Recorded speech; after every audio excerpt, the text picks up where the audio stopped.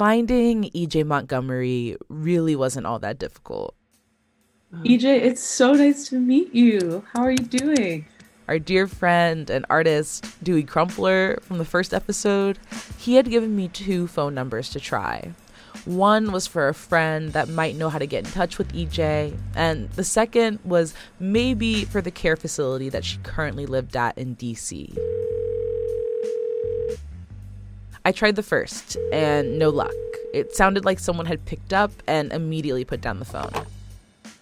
But the second led me to the front desk of a care facility in DC.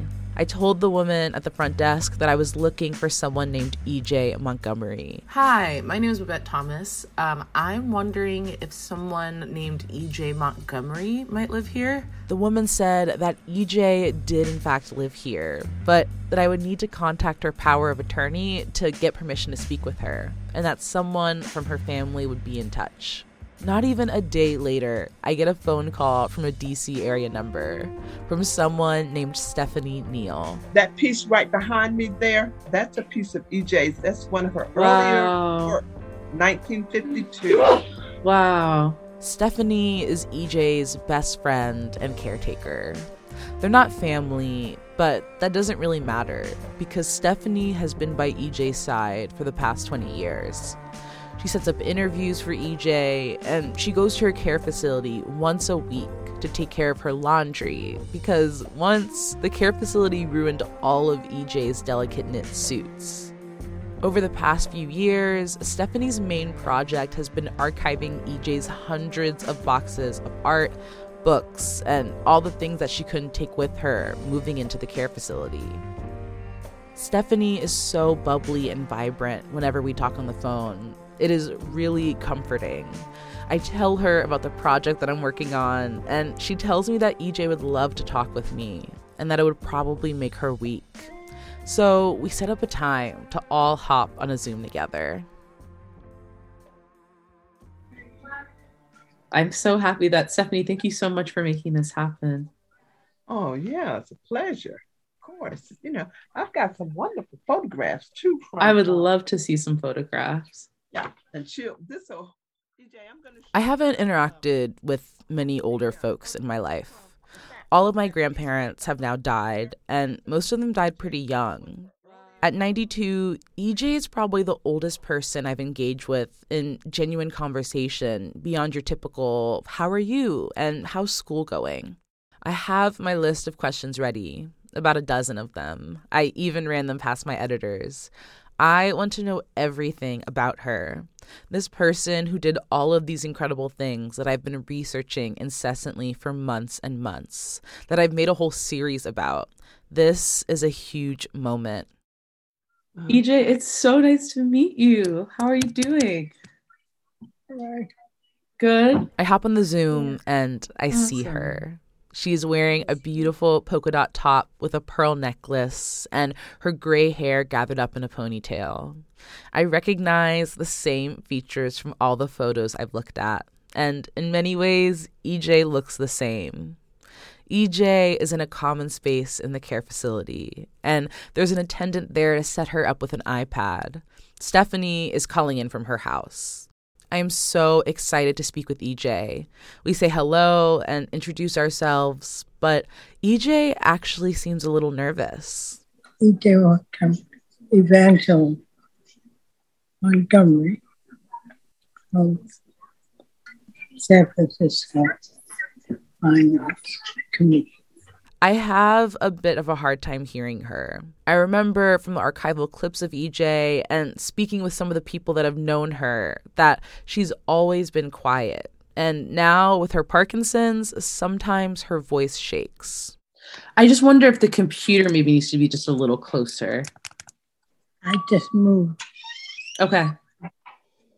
That's already better. Yes, that's so much better. I think you were a little far away. Thank you. EJ is someone who carefully thinks out what she says, and I could tell that she would have probably preferred to be in a quieter space for this interview.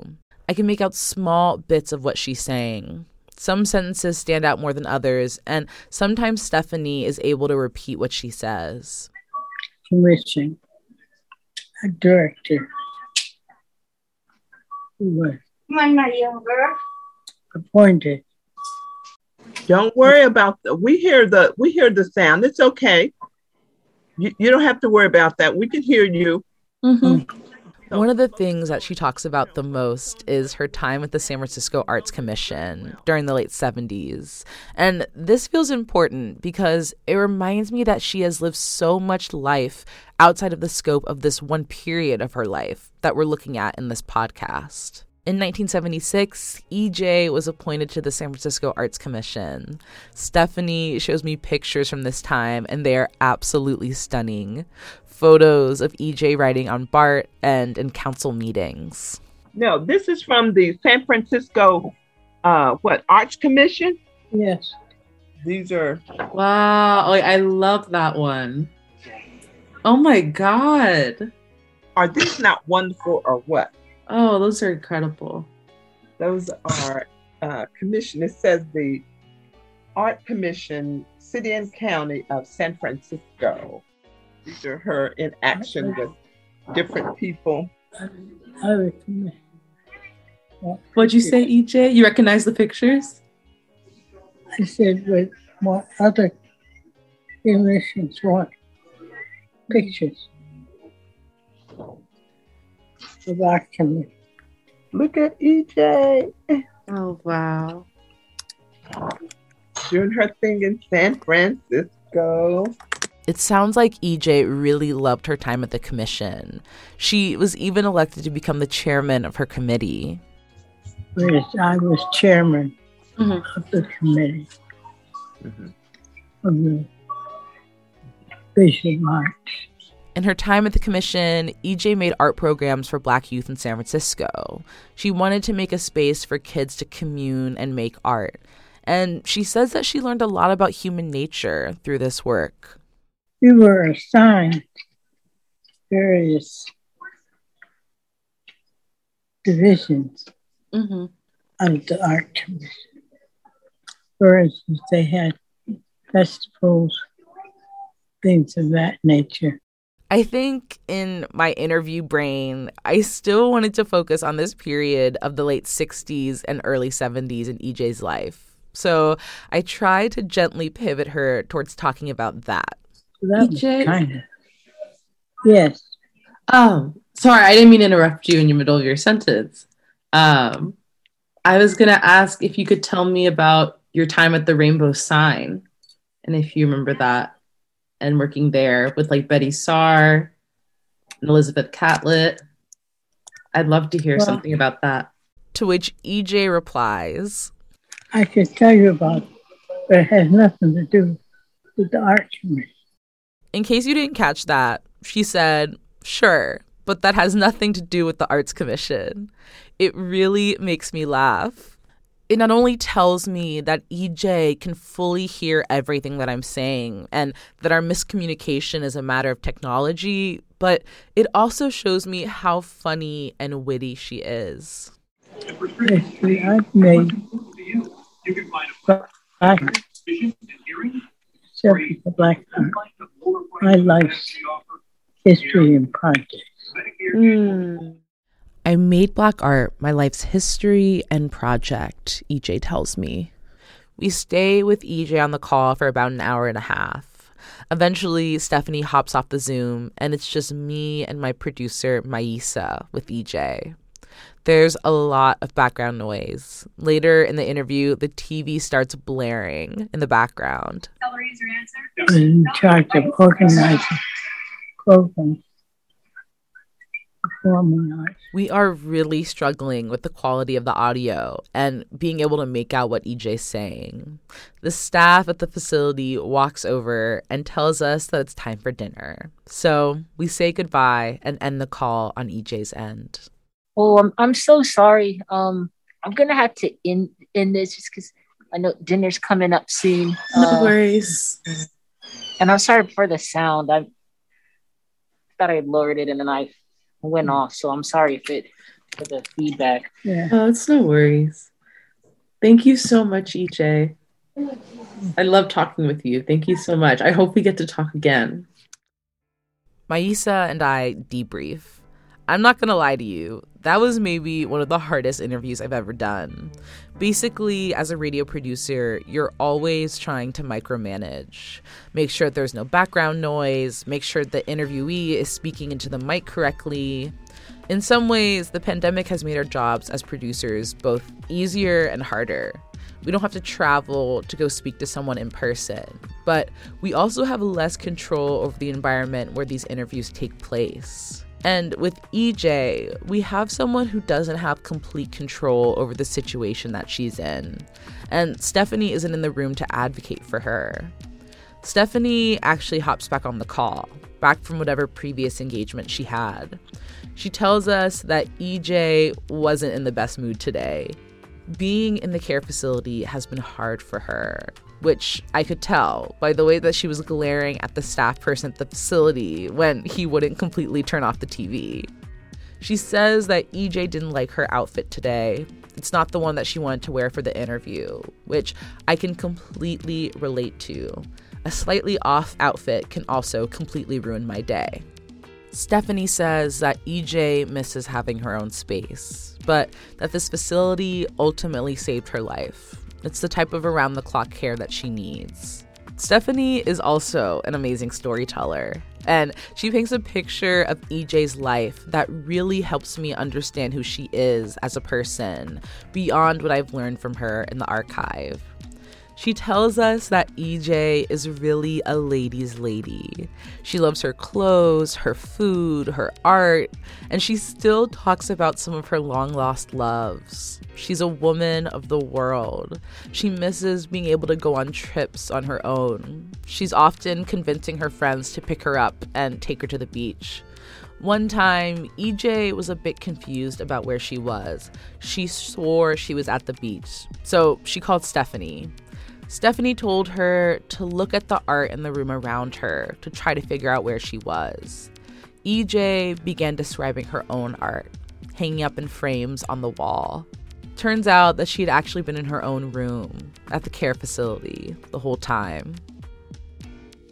After her time in San Francisco, EJ eventually moved to DC to work for the State Department to send Black artists overseas. She's traveled to a number of countries in Africa. She eventually gets divorced from her husband. She doesn't have kids, and she never stops opening doors for Black artists. Stephanie and I agree to do another Zoom. This time, she'll be in the room with EJ. In our last episode, we begged the question, where will our Black art futures exist? And how can we include the Black histories of this land into these spaces? I wanted to use the rest of this episode to share a couple case studies, concrete examples, literally concrete, because both of these stories involve architects who are building these types of spaces in the Bay right now. One of my favorite podcasts is a show called Right Nowish, hosted by Pendarvis Harshaw. Pen is an arts and culture reporter and writer who interviews artists in the Bay. He is such a powerhouse of knowledge of Black arts history and culture in the Bay. And he and his team are so incredible at finding stories about exceptional artists and their work. We're going to queue up a couple episodes of Right Nowish for you right now, exploring these ideas of what all really goes into building physical Black art spaces. This first story is about Tajay Massey. He's a rapper from the legendary Hieroglyphics crew, as well as an artist and architect. He's one of the founders of Hyro Day, one of the most popular music festivals in the Bay.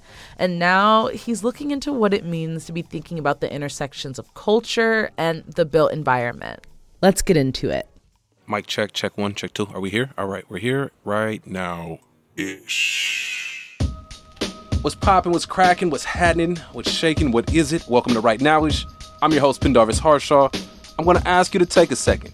Observe the place you're in, wherever you're at. Now, ask yourself, what kind of culture is created in that environment? That's what we're talking about today.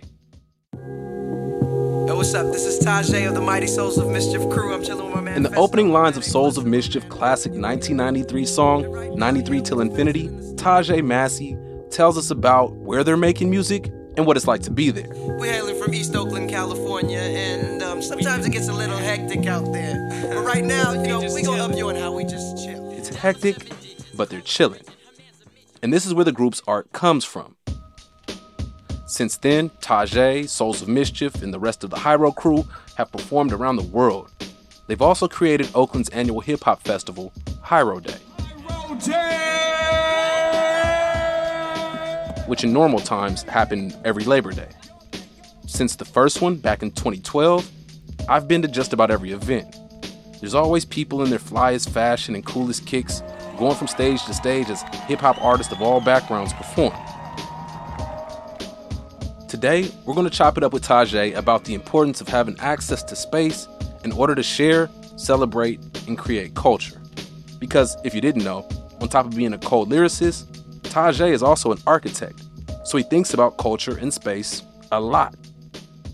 Stay tuned as we chill and build. Everyone knows you as a rapper, a member of Souls of Mischief, which is part of the almighty Hyro crew, and these days you've adopted an alias, Rap Noir, under which you've put out a few projects. Plus, you've got your own label, Clear Label Media Group, and you're also an accomplished architect, working for multiple firms. You got Sabi Design Build and Beaumont & Associates, where you're designing retail spaces, additions to people's houses, and a vegan ice creamery in Oakland. How in the hell do you pivot between a successful hip-hop career and the life of an architect? I think that my life has always been drawing me in this direction. As a kid, I loved Legos. I loved Tetris. I loved packing.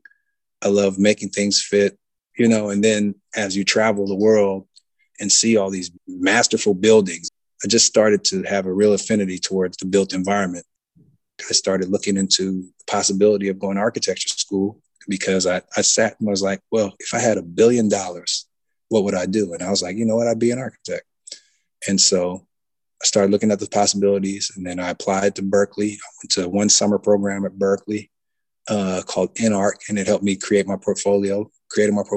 And then maybe a year and a half later, I'm starting school at Berkeley. And then Berkeley was great because I was able to still go home every single day to my family while I was at school. We were at Berkeley at the same time, I remember. But yeah, that's dope, man.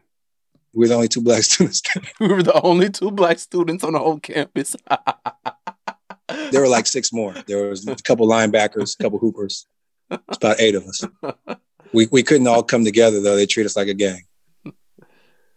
All right, so look, I'll blatantly say it, man. The reason I want to talk to you is because I figure you'd be a great person to have a conversation about culture and place. And coming to you as an artist, as an architect, what's the importance of having space for art?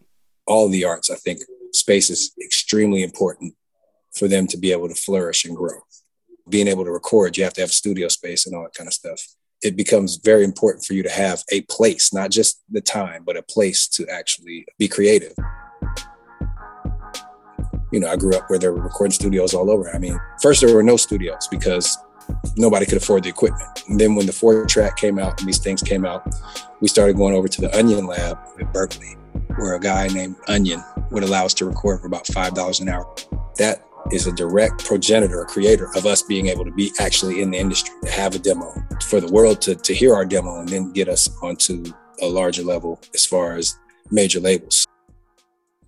I think that in Oakland, there are fewer and fewer spaces for people to be able to create here. But I think that also because of the urgency of what's going on out here and the lack of spaces, people are really sort of digging in their heels and pushing back. And so a lot of the art that is coming out is astounding because it's built out of, they say pressure makes diamonds or whatever. It's built out of that pressure. Okay, so that pressure that comes from unequal socioeconomic circumstances is not a new thing. And making art from that position isn't new either.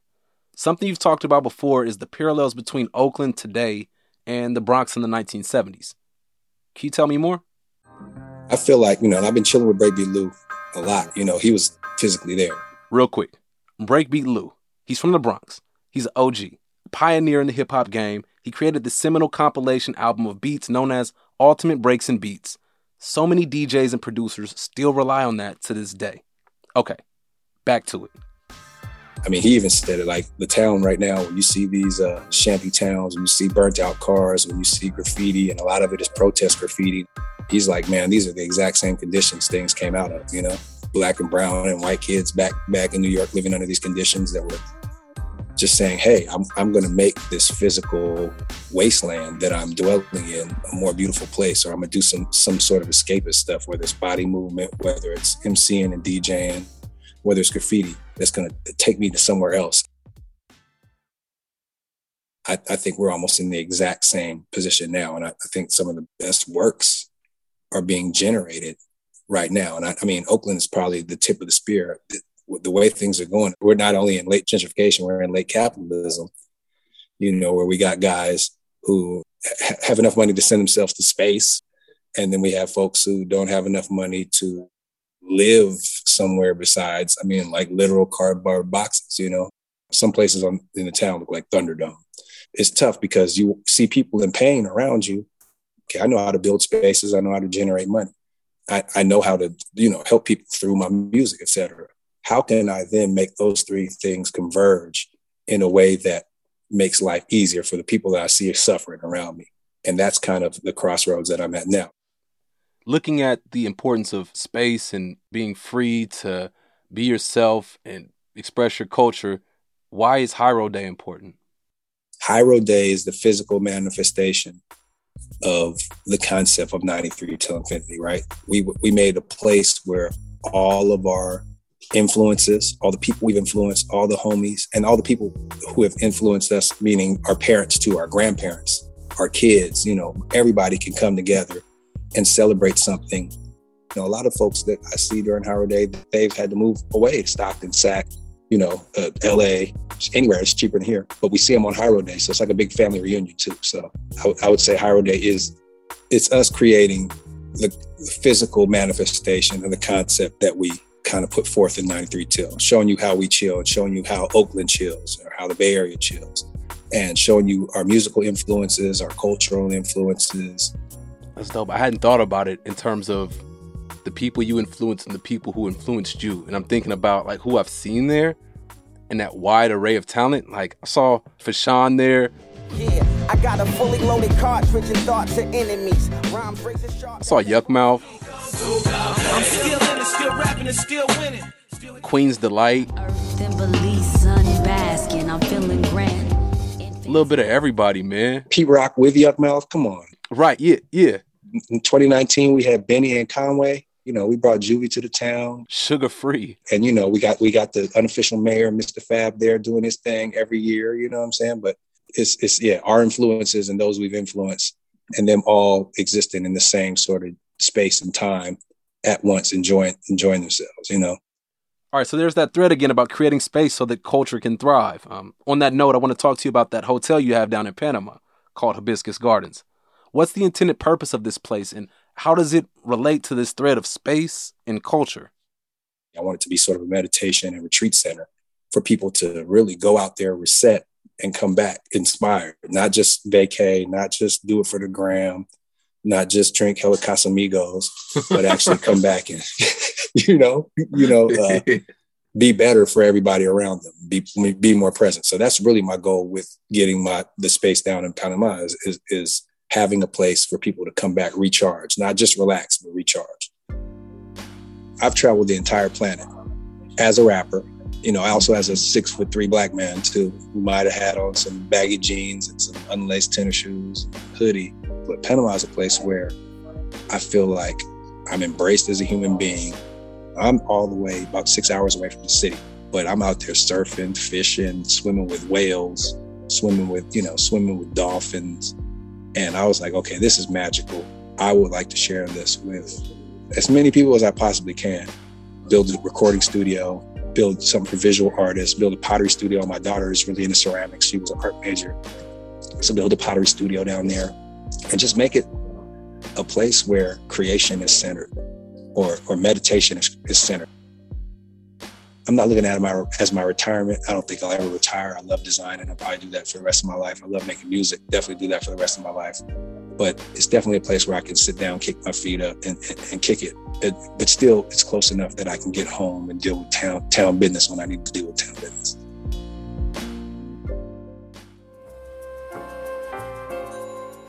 Tajai of the Mighty High Road crew, man, thank you. Thank you for joining us. Best of luck with the music, the architecture, the culture creating, and the culture keeping. One thing that we didn't mention that we should is that Tajai is also a big supporter of Ile Omade School in East Oakland. It's an independent Afrocentric school that's been a wonderful community institution for years. Shout out to them. As you hear, Tajai has a lot going on. If you're looking to keep up with him, you can find him on Twitter and Instagram at Rap Noir. That's spelled RAPNOIR. Check out his tweets. He sends messages that don't exceed 3 words. And I gotta give a big thank you to the listener who suggested we interview Tajai in the first place. Hey, I'm Liz Gettleman Galicia, and I know Tajai Massey from high school. He used to scribble all over our notebooks in class and doodle the same symbol, and that symbol is what came to be the High Road logo. I love a good anecdote. Thank you, Elizabeth. Marisol Medina Cadena is the producer behind Right Nowish. Jessica Platchik is the editor. Our engineer is Seal Muller. Our engagement team is made up of Kiana Moganum, Sarah Pineda, and Ashley Ng. KQED execs are Erica Aguilar, David Marcus, and Holly Kernan. I'm your host, Pendarvis Harshaw, reminding all of y'all out there to keep chilling and keep building. Right Nowish is a KQED production. That was so powerful. I think something that's important to say here is that if we're going to create a Black art future, it is going to be an abolitionist one. There are no prisons in our Black art utopia. And as we're trying to imagine better worlds, it is so important that we imagine spaces with the most vulnerable Black people, incarcerated Black people in mind. So next up, we're sharing an interview with Deanna Van Buren. She's an architect who is working to end mass incarceration by transforming carceral spaces like prisons and jails into restorative community spaces designed to create a more equitable society. Take it away, Penn. Mic check, check 1, check 2. Are we here? All right, we're here right now-ish. Welcome. I'm Pendarvis Harshaw, the host of Right Nowish. Today, I'm asking you to take a second and imagine what it would be like if we simply didn't build any more prisons. If we took the old prisons we do have and converted them into centers that focus on restorative justice. You know, using classes and conversations that push community building, as opposed to methods that are all about punishment. What if, all right, hear me out, architects design buildings to promote healing and growth? What if we just simply built society differently? That's what Deanna Van Buren is asking. Or rather, that's what she's been doing. A lot of people call me a justice architect, but I don't design prisons. I don't design jails. I don't design detention centers, and I don't even design courthouses. All right, bring us back to the start. It was 2007, Martin Luther King Jr.'s birthday, so it's super specific. I was at the Taylor Memorial Methodist Church in West Oakland to celebrate, and Fania Davis and Angela Davis both spoke around the topic of restorative justice. And in hearing that, I knew in that moment that for me was a real solution. Like, why aren't we doing it this way all the time? This makes absolute sense to me. It is possible to do justice differently, and that we all have to kind of ask ourselves if when we're harmed, are we willing to go into dialogue with the person who might have harmed us? Are we open to a system of accountability and healing? And that moment in 2007 sort of put me on a path of thinking about how to practice differently, right? I can practice for people who look like me. I can practice for the liberation of Black and brown people instead of for the wealthy and the powerful and the institutional. And I've been successful in building out an organization that is focused on ending mass incarceration through innovations in the built environment, using both finance and design together. Seeing that you've done work across the nation and also in my backyard in the East Bay. And so what does that look like? What are the actual projects? What's the actualization of your projects looking like? Recently, we finished Restore Oakland in your neck of the woods, soon to be my neck of the woods because I'm moving. And Restore Oakland is the country's first center for restorative justice and restorative economics. Here's what we're going to do. We're going to gut this building, and we're going to turn it into 3 things. First, a restaurant that will break the racial divide in the restaurant industry by training low-wage restaurant workers to get living wage jobs in fine dining. It does not matter if you have a criminal record or not. On the second floor, we have bright, open, airy spaces to support a constellation of activist organizations to amplify their cry of healthcare, not handcuffs, and housing is a human right. And third, the county's first dedicated space for restorative justice, filled with nature, color, texture, and spaces of refuge to support the dialogues here. And that inspired another project just like it in Detroit called the Love Buildings.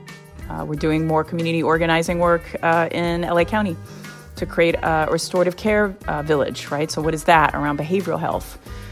We're creating a tool that's building out the entire infrastructure that we see is necessary to end mass incarceration so that communities can plan their neighborhoods differently. So it's a huge range. I could keep going, but it's a lot. That's a lot of balls in the air. I got more. And you're traveling even during this time, this crazy time. Yeah, because we're essential workers, right? Dismantling racism, unbuilding racism is essential work. I can't stop. I mean, we go safely, right? We're really safe. We social distance, we wear masks.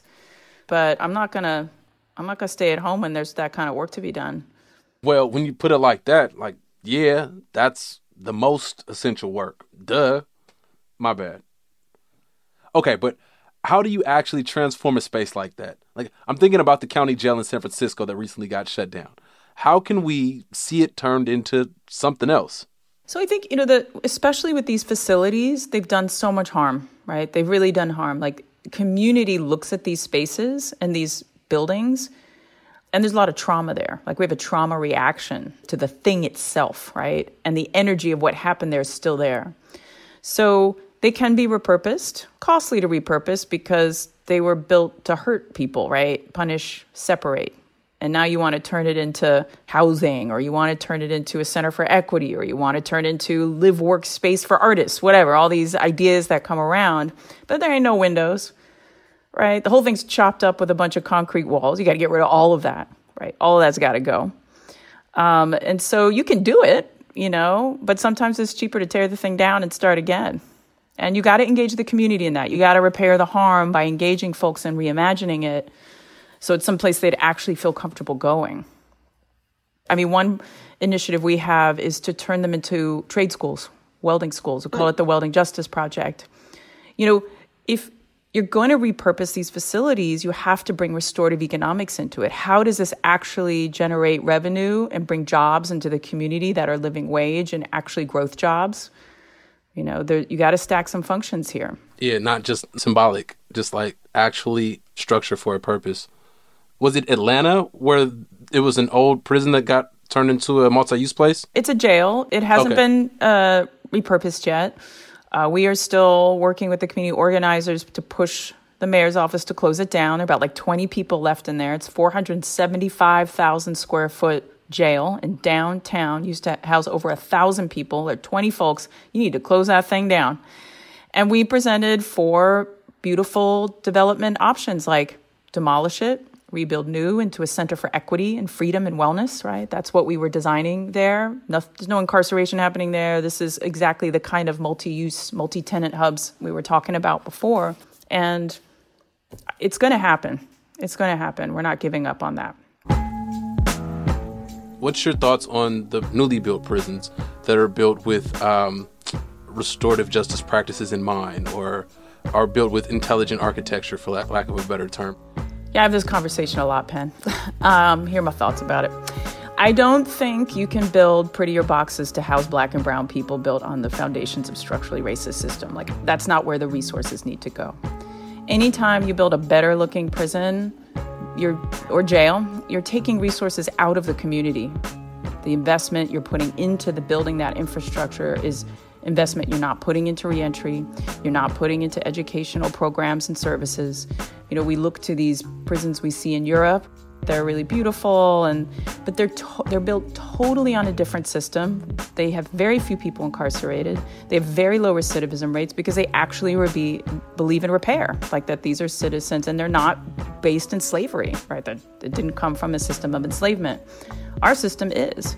So the prettier box ain't going to do it. Design is not going to solve the problem.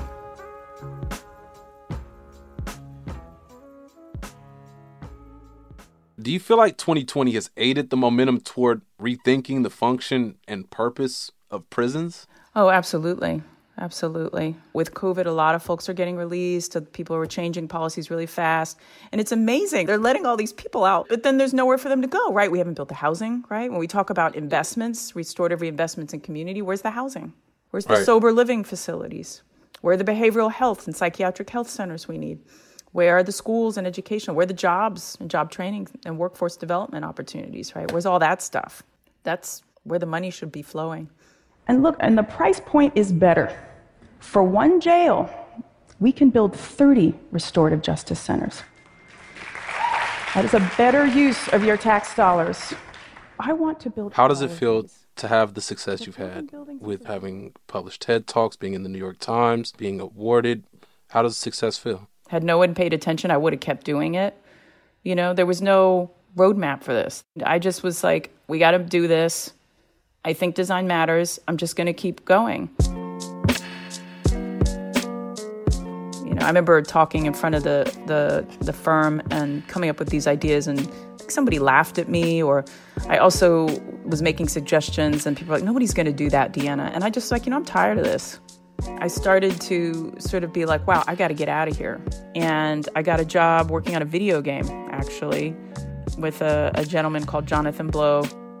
He came and said, hey, I need an architect for my video game. So I quit and started working in this video game that paid me enough that for part of my time I could start pursuing my ideas about designing for restorative justice and peacemaking. So I was like video gaming, trying to design for the peacemaking, trying to do that, and it worked out. It worked out. So thank you to video games. If you follow your instincts, your heart, your gut, and let fear be in the sidecar, you'd be surprised where it can go.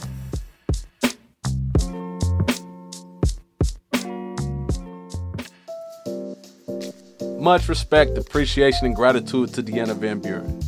For all of you out there who are interested in keeping up with the work that she and her organization are doing, check out Designing Justice on Twitter. Big time thank you to the producers behind this interview, Asal Asanapour and Marisol Medina Cadena. Thank you to the editor, Jessica Platchik, and the engineer, Rob Spade. Thank you a million times over to the engagement team, Kiana Mogadam, Lena Blanco, Sarah Pineda, and Vita Calm. None of this would be possible without the KQED execs who support this show, Erica Aguilar, David Marcus, and Holly Kernan. I'm your host, Pendarvis Harshaw. Thank you for listening to Right Nowish. Right Nowish is a KQED production.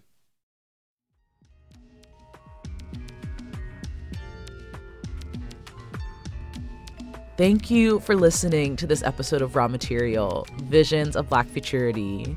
This podcast is a production of SF MoMA. This episode was written, produced, and sound designed by me, Babette Thomas, with production help from Maisa Plante-Graham, Erica Gangsey, Santino Gonzalez, Liza Yeager, and Kevin Carr.